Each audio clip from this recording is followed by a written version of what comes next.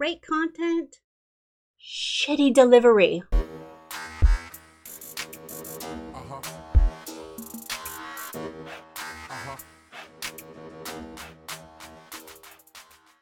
Hey guys, welcome to the show. I'm your host, Tori Mathis, and I am here with the one and only Sean Mathis, founder of Miles Through Time Automotive Museum. That's true. What's going on? Always here by my side. Except for when I'm not. Except for when he's not. You know, we see a lot of marketing every single day that is great content, shitty delivery. So I hate seeing people spend all this time trying to promote something, whether it's an event or a product or whatever it is. And there are just these little things that are missing, these little changes that could make such a big difference to make it more effective. What you got? Whew. One thing is, so many times people put things out with no call to action at all. What is a call to action, you may ask? It is actually telling people what it is that you want them to do next. You have to actually tell them. I know people think, I assume they're going to contact me, but how? Do you want them to call? Do you want them to email? Do you want them to walk in? Literally, the best thing you can do to make everything that you do more effective is be incredibly specific and clear on your call to action. Yeah, one thing I've learned, even running Miles Through Time, is you have to tell people exactly what to do. Exactly. And even then, it is not 100% foolproof. For sure. And you don't want to give people too many options. Don't be like, you can call, you can email, you can stop by. Just give them one. They'll figure out other ways if they want to. Pick whichever one is going to be the very best. Whether it's, you want them to call, you want them to email, you want them to click this button to download this report, whatever it is, for whatever you're putting out, tell them what to do. And with that, if you don't want them to do something, do not offer that as an option. If you do not want to use Facebook Messenger, get rid of it. If you only want emails and you don't want anybody to call you, don't provide a phone number. You don't have to do that kind of stuff. But you do have to have some type of call to action, and it has to be very clear. For example, we've seen some people on Facebook posting about leaving their business a review, which is cool. I can get that.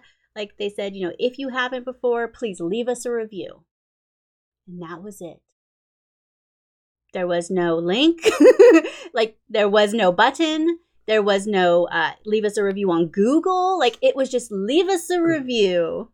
So you got to think, it's quite a bit to get somebody to do something for you, leaving a review in general.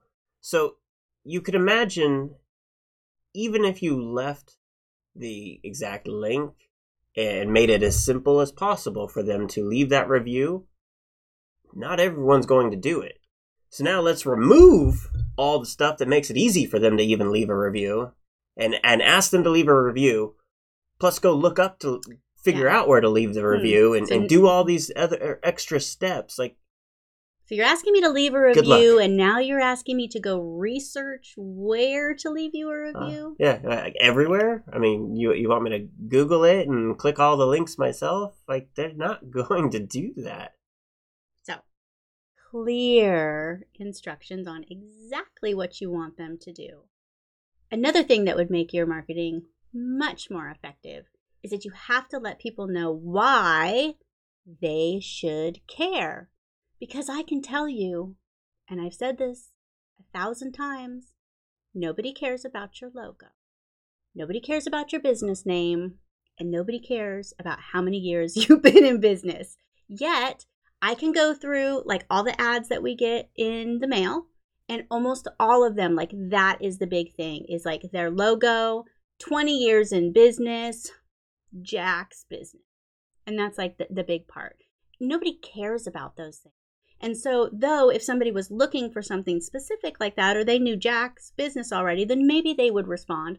But if you want your marketing to be more effective, you have to tell people and make it the most important, biggest thing is why they should care about whatever it is that you're doing. What problem are you solving for them?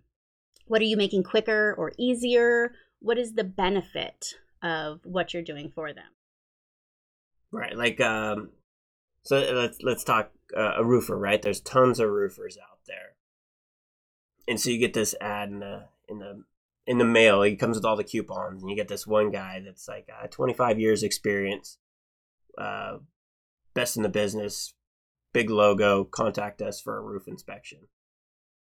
To me, like there's nothing for that other than they've been doing it for a while. So maybe people do things for a long time and still do shit. Like it doesn't guarantee success. maybe they're expensive, right? You know, that kind of time length. Maybe they're gonna charge me more for that kind of stuff. Or I got another one that comes in the mail, and and it's more like we'll do a free inspection if you got any roof leaks, anything like that. Do the insurance thing, something like that. Peace of mind type thing, you know. What about like a roof in 2 days or right. 1 day yeah, roof? Exactly. So the time, like they're gonna get it done right away. Free estimate type deal. Because if I had something wrong with my roof, or we lived in this neighborhood, our last neighborhood, I don't know what was going on there, but whatever the age of the houses were, like every single house had to get a new roof. There was something going on. And so it was like roofer, like all the time in the neighborhood, the whole time we lived there. Some of them, like, man, they moved fast. And there were a couple of jobs that were in the middle of, and you know, we're in the Atlanta area. There's some really serious storms here that can pop up out of nowhere. And one worry for me would be, you're in the middle of my roof and a big old rainstorm's going to come. So for a roofer, if I had to hire one, sure, the price would be very important, but also how fast you got it done would be super important. Now, I don't care if you've been in business for 5 years or 25 years. You tell me that there's going to be a guarantee that it's going to be done right, or you're going to fix it. Maybe that you're going to come out and do some type of free inspection and let me know exactly how much it's going to cost and not nickel and dime me. And you're going to get that shit done so fast that it's going to blow your mind. So whatever it is that your business is, you have to think of the benefit of why they are going to care about buying from you. And it's easy for you to forget or to think that they know everything, or they know that the roof is going to be done quick. Well, they don't know that. Like, but if you tell them that, and this guy doesn't tell you that, even if this guy's a better roofer and you're the only one that says that you'll get it done in 1 day or 2 days, or, you know, whatever your super fast thing is, if everybody does it in 2 days, but you're the only one that in the ad says does it in 2 days, regular people don't know that. If it wasn't for the ones in our neighborhood and we saw firsthand how quickly they were, I would assume it would take a week. A week. I mean, to me, it's a shit ton of work. And I'm sure people put it off because of what an inconvenience it is. So you have to pull out whatever those things are that are going to be the biggest benefit of whatever it is you're selling. And you can't just assume that people are going to know what it is. I know that there's things like vacuum cleaners, and they'll talk about, there's some brands that'll talk about like what kind of filter they use and that it cleans the air and like all these different things. And maybe every single vacuum has that same type of filter, but because this one brand said that, and like that's what's important for people, that, you know, they're vacuuming their floor, they want all that different stuff cleaned up, because you're really finding what the consumer wants. Even if all of them do it, if you're the only one that says it, then it makes you stand out. You know, only the freshest ingredients. Well, what if probably every restaurant uses fresh, right? I hope. Yeah. You know, but if you are saying that, and that's important for your people, you know, the people that come to buy from you, then you're going to stand out from the ones that don't say fresh ingredients. You know what they don't care? If you've been in business for 25 years, it doesn't really matter. One thing I think about is like with miles for time marketing, you know, we could always just say car museum or automotive museum. And though people that are interested in cars, like, that's great, but there's lots of car museums. However, we had to kind of figure out like what made Miles Through Time special. What is it that is different than, you know, other museums? Well, there's a couple things that really makes it stand out. One is that there's 100+ years of automotive history. Not all car museums have that, you know, much history that they're showing. And it's not just cars, it's stuff that's era specific and things like that. Another thing that really makes Miles Through Time stand out is that it's not one man's collection or a corporate collection that just has like all this money to buy these things. It actually is the displays are owned by different people, and those people actually come in and tell their stories and talk with people, and they're from the community. And so there's this different feel to it than if you just went to like a corporate style museum that's very like shiny. I don't know. Like like there's not a lot of story to it or feeling to it. Like when you can come into Miles Through Time and actually talk to the owner of like some of these incredibly old vehicles or very special vehicles, or there's a train that's in there that's up for a Guinness World Record. It is the General, which is from the Great Locomotive Chase, which was actually filmed in Habersham County. And this man made this train by hand. It is a half-scale train. It is amazing. And the fact that, like, yes, you could go and see these types of things in museums, but the fact that you could not only come in there and see it, but you could talk to him that made it. And so there's a lot more interest there. There's a lot more things that make it special. And so trying to figure out what those things are, was something that we really worked at. Yeah, because you can't compare it to a whole nother museum, because, and that's the thing, is some people, they just want to know how many cars are in there, and there's so much more to it than just the number of cars that are on display.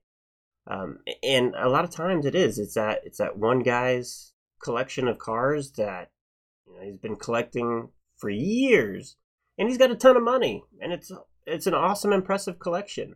But that's not what Miles Through Time is, so we can't compare it to that. Then you got museums that are those big corporate ones, like Tori was saying, and those are essentially like big, fancy art museums. You go in there and you look and you stand back a little bit, and it's like, damn, it's impressive. But nobody's house looks like that. Nobody has any of these types of things, and you can't really relate to it. Like, you're looking around going, holy shit, this is a ton of money that's in here, right? And it's almost overwhelming a little bit and unrelatable. But worth going and visiting and going, hey, this is awesome. But if somebody can't, if you just said car museum and then they're expecting Peterson, right, and they walk in and see what Miles Through Time is, like, they're gonna be like, this doesn't seem right. But if you pull out those things that make the museum special and what gives it that character and why people should care, then you have a little bit more to pull people in, rather than just layering on that generic, here's our big old logo. And that's where that personal brand that we've talked about as well is coming into play as the museum progresses along, is that my personal story on it is actually part of the museum that makes it special. And the only person that can really share that in the way that I can share it is me. The museum could talk about how it was founded by me and my grandpa's car and all that kind of stuff. But it's not going to be the same as if I do it. And if people can connect with me personally, then they almost want to go to the museum specifically because of me.